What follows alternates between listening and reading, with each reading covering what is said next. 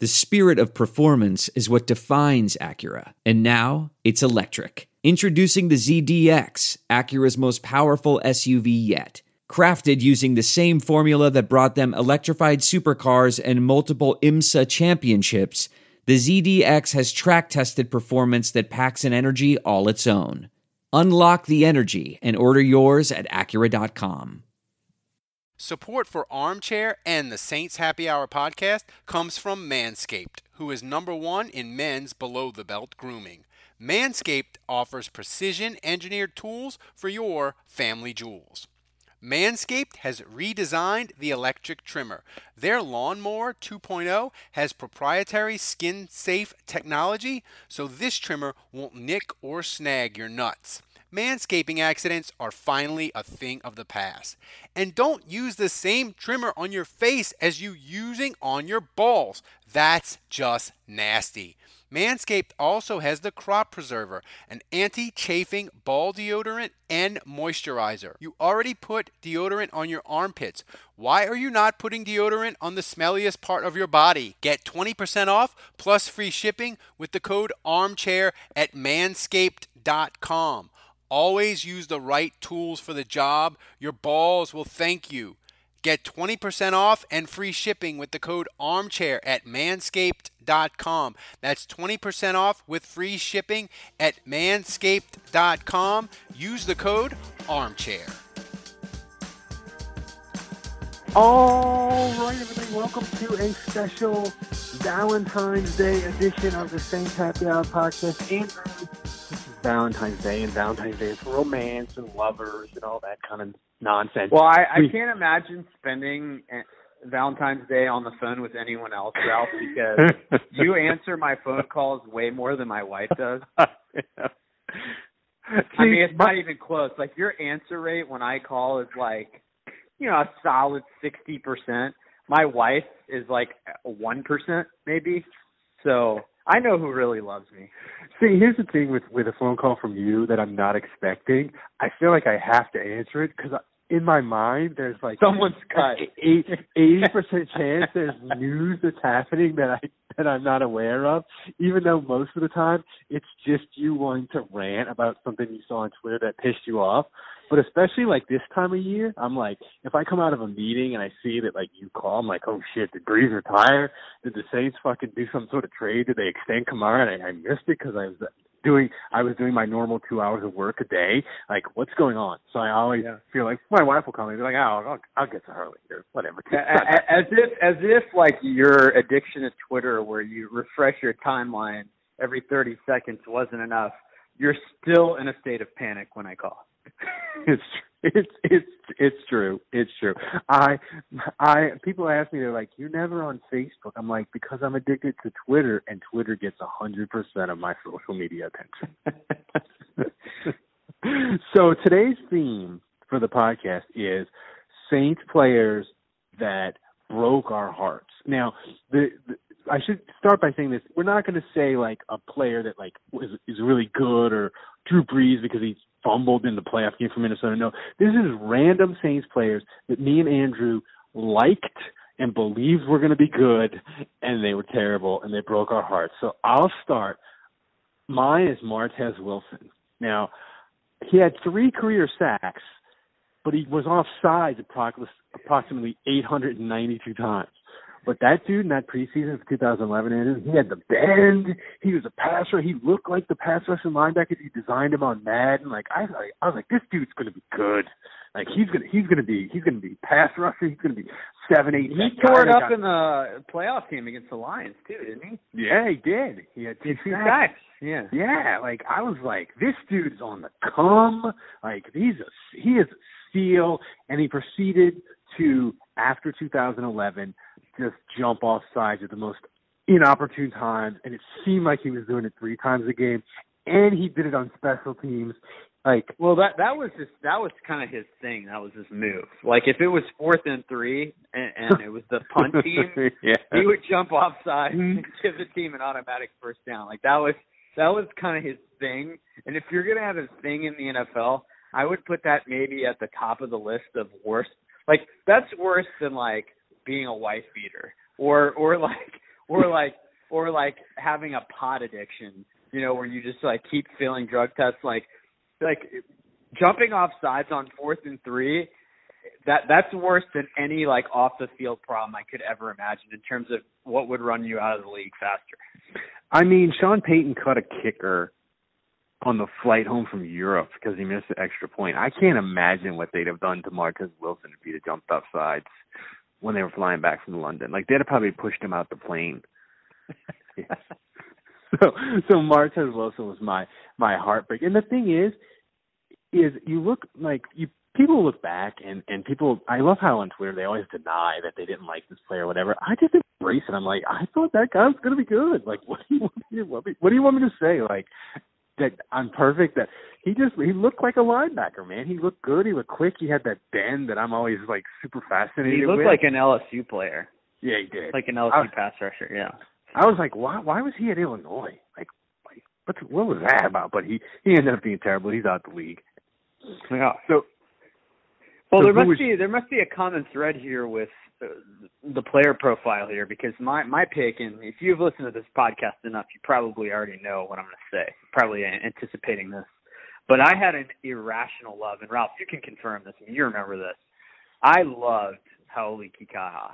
Yeah. I don't really know why, you know, but I mean, it all just kind of set up perfectly, right? Like he had 17 sacks at Washington and like led college football. So he had all these sacks. He was like a sack master. And Saints got him in the second round. And then there were all these write-ups about how he looked like shit at practice. And he had some comment in the media. They were like, yeah, like, how do you feel like practices are going? And he's like, yeah, I'm never really good at practice. Like, I never have good practices. I kind of turn it on when the games come. And so I'm like, oh my God, I love this guy. And there was the whole like wrestling thing where I was thinking that would translate well because as a pass rusher, you know, you get the bend. And it's kind of like you with Martez Wilson. Like, I think when you get these non-first round picks and you're like, oh my God, the Saints found a gem and he's going to be a double-digit sack guy and all this stuff. And then he started playing the games, Ralph. Then he started playing the games. And very quickly it was clear that the Saints, like, there was no position for him. Like, he couldn't really play defensive end because he didn't have the body for it. And he couldn't play linebacker because he was way too slow. So it was like he didn't really have a position, but he was getting sacks, and he had a nose for the football. He was forced into fumble recovery first game against Arizona. I was like, oh my God, this is the next Clay Matthews. Like, I was convinced in my head, Ralph, like I had already pictured the 16 sack season he was going to have, the multiple Pro Bowls. Like, I already had him in the Saints Hall of Fame. I already had his whole career mapped out. I was picturing it. And then he sacked Tom Brady. And then he lit up the great legend Tom Brady. And I saw him do that with my own two eyes. And I was ready to buy the jersey. I was ready to dedicate myself to make my basement a Kikaha shrine in honor of one of the greatest Saints of all time. And then he tore his ACL, and he was never the same. And my irrational love of him was completely out of place, and he never amounted to it. And now he's playing in the XFL, and he started for the Dallas Renegades and had 2 tackles in his first game. So that's where we're at. The thing with him was he got hurt his first season too. You know, and his thing was, the one thing about him, I think his flowing hair always made him look like he was giving maximum effort, even though he might not have been. Like, dudes with long hair, they just, when they run to the ball, you see the hair flowing out of your helmet, you're like, that dude's playing hard. But they might not be. It's just the hair coming out of the helmet. But the thing about him, seriously, was that my theory on him was that he had the bare minimum requirements athletically to play in the NFL. So, like, any injury that he got, whether it went like his first year he got nicked with the ankle or whatever, so like any injury where that knocked off like 5 or 10% of his effectiveness, it made him go from NFL quality to not NFL quality, where like other guys, you know, if Michael Thomas, if he twists his knee or twists an ankle, like he can still go out and like 85% of Michael Thomas is plenty good enough, right?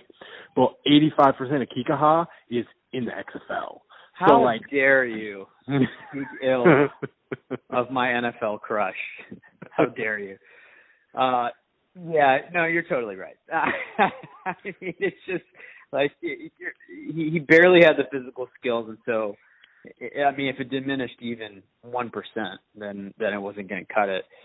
But again, to me, he was like Troy Polamalu meets Clay Matthews. Like I really that's what I was picturing him as, and I mean, I think every Saints fan on some level has that guy. It was just weird for me that it happened later in life. You know, that usually like that happens when you're a kid. And I don't know, like they just drafted the guy. I saw him play one preseason game. I had visions in my head of what it was going to be, and it was totally irrational. It didn't pan out, and I was made to look like an idiot. But I mean, I think it's probably what a lot of Saints fans felt about Nick Toon. I bet if you pulled like half the fan base, they'd be like, yeah, Nick Toon. Yep, that was my guy. I almost went with Nick Toon as my heartbreaker one. I should have, man. Nick Toon, man, he hung around. I mean, Nick Toon, like people were ready to give him 80 catches and 1,000 yards. I mean, I remember when he had the game against Pittsburgh. What was it, like 2015, I think, where he caught his only touchdown, and like people were like, "That's the moment. It's Nick Toon time. He has arrived."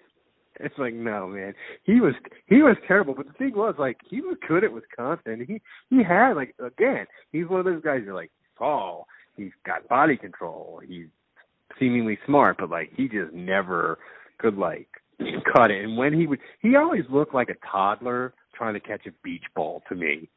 You know who one guy, though, this is showing my age a little bit, but and I think a lot of people that listen to this podcast this won't resonate for them. But Troy Davis was a guy that I watched play in college, and I mean, he was just an animal running back. And the Saints drafted him, I want to say, in the third, fourth round. Yeah. Was that the Ditka era? We did. We did a drunk history with one of our patrons, Jim, who he picked a Saints player, a draft pick that was a bust that he was irrationally in love with, and I picked one, and I picked Troy Davis. I had a Troy Davis jersey T-shirt, man. How long ago was this drunk history? I mean, it was last year. Okay, yeah. I don't know that I ever listened to that. I need to listen. But, yeah, I mean, Troy Davis was I think he was in the Heisman race, right? Wasn't he a candidate for the Heisman? Yeah, he was ran for 2,000 yards back-to-back years, man. Yeah, I mean, he was, like, at a smaller school. I don't even remember what school. It was, like, Iowa State. Yeah. So he was like he wasn't like in the limelight, but statistically he was like Ricky Williams in terms of what he did in college, and I was like, oh my God, this is the next Marshall Faulk, right? Like this is the next like small school running back that no one's ever heard of that's just gonna explode, and he was utter garbage. He was small, but he made up for it by being slow. Like so terrible. I just don't understand how he could be that good in college and be that bad. I mean, he got 2,000 yards 5 yards at a time. I mean, Iowa State, I think 1 year he had like 400 carries. He might have been empty by the time the Saints got him, to be fair. Like yeah. But he was a guy like. The thing is, man, running backs and wide receivers, whenever you pick them late in the draft, all they need to do is have like one shining moment in a preseason game, and we will fucking hop on that bandwagon and do it. Who was the guy that? Yeah, all you need to break like one 50-yard play. That's really all it needs to happen. Who was the dude that didn't even do anything in preseason games this past summer? But was super. He was the Emmanuel Butler. Emmanuel Butler, yeah. Yeah, like that dude. He didn't even do anything in a game. We just read about him in practice and saw 15-second one video. One tweet was all it took. One tweet of a dude running a go route on somebody's iPhone, and we are like 50 catches. Done deal. Like we are so irrational and stupid about things. We really are. Yeah, that's true. But Troy Davis, I mean, I was ready to. I was like, he's. I mean, he's not going to get 2,000 because, like at Iowa State, like that's easier. So like, you know, I'll be reasonable. Like he probably will only get like 1,400 in the NFL. Like I'll be totally like that's probably going to cost him at least 600 yards, maybe 700. I think he had one game with Ditka where he had like 70 yards on like 20 carries. Which is like the Troy Davis special. He'll get half a yard and fall down. But and he fumbled twice. Yeah. Probably. So everybody, this is our Valentine's Day show. Andrew, we've had so much fun on this. I'm just going to make this free. But people, if you don't subscribe and support the podcast, you should. It's $7 a month or $10, and you get all kinds of swag. And when free agency starts and the Saints are signing players, Andrew's going to break that shit down on film, and you're going to get a full-scale breakdown of what this Saints player can do, what he can't do, his strengths, his weaknesses. It's only $10 a month. Do it. Support the show. And by everybody supporting the show, we got so many cool things we're trying to do for later in the year for the 2020 season. So if you support us already, we thank you. If you don't, get on that. It's only $10 a month, and we will see you on Monday.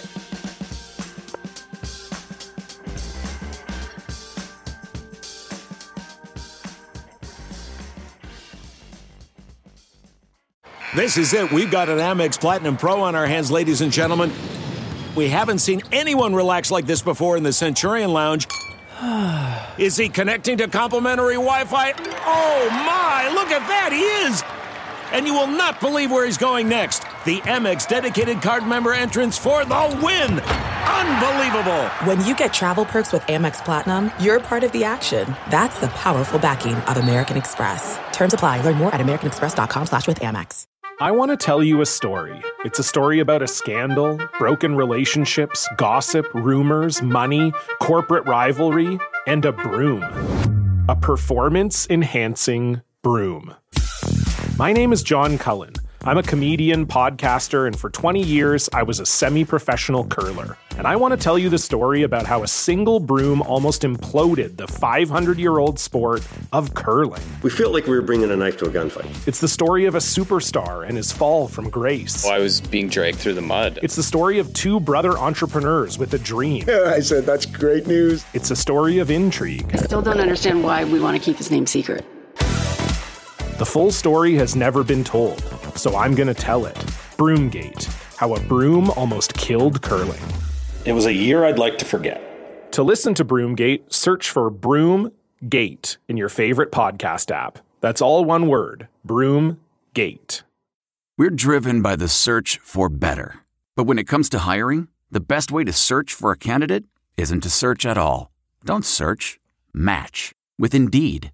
Leveraging over 140 million qualifications and preferences every day, Indeed's matching engine is constantly learning from your preferences. So the more you use Indeed, the better it gets. And listeners of this show will get a $75 sponsored job credit to get your jobs more visibility at Indeed.com/match. Just go to Indeed.com/match right now and support our show by saying you heard about Indeed on this podcast. Indeed.com/match. Terms and conditions apply. Need to hire? You need Indeed. Achieving a gorgeous grin from home isn't a total mystery with Byte Clear aligners. Just don't be surprised if all of your sleuthing friends start asking, "What's your secret?" Begin by ordering your at-home impression kit today for only $14.95. Byte Clear aligners are doctor-directed and delivered to your door. Treatment costs thousands less than braces. Plus, they offer flexible financing, accept eligible insurance, and you can pay with your HSA FSA.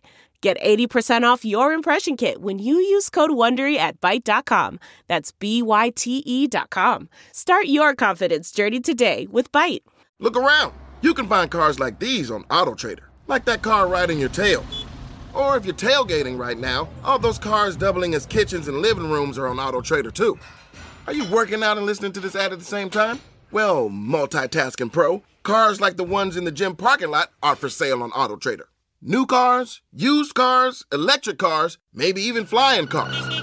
Okay, no flying cars, but as soon as they get invented, they'll be on AutoTrader. Just you wait. AutoTrader.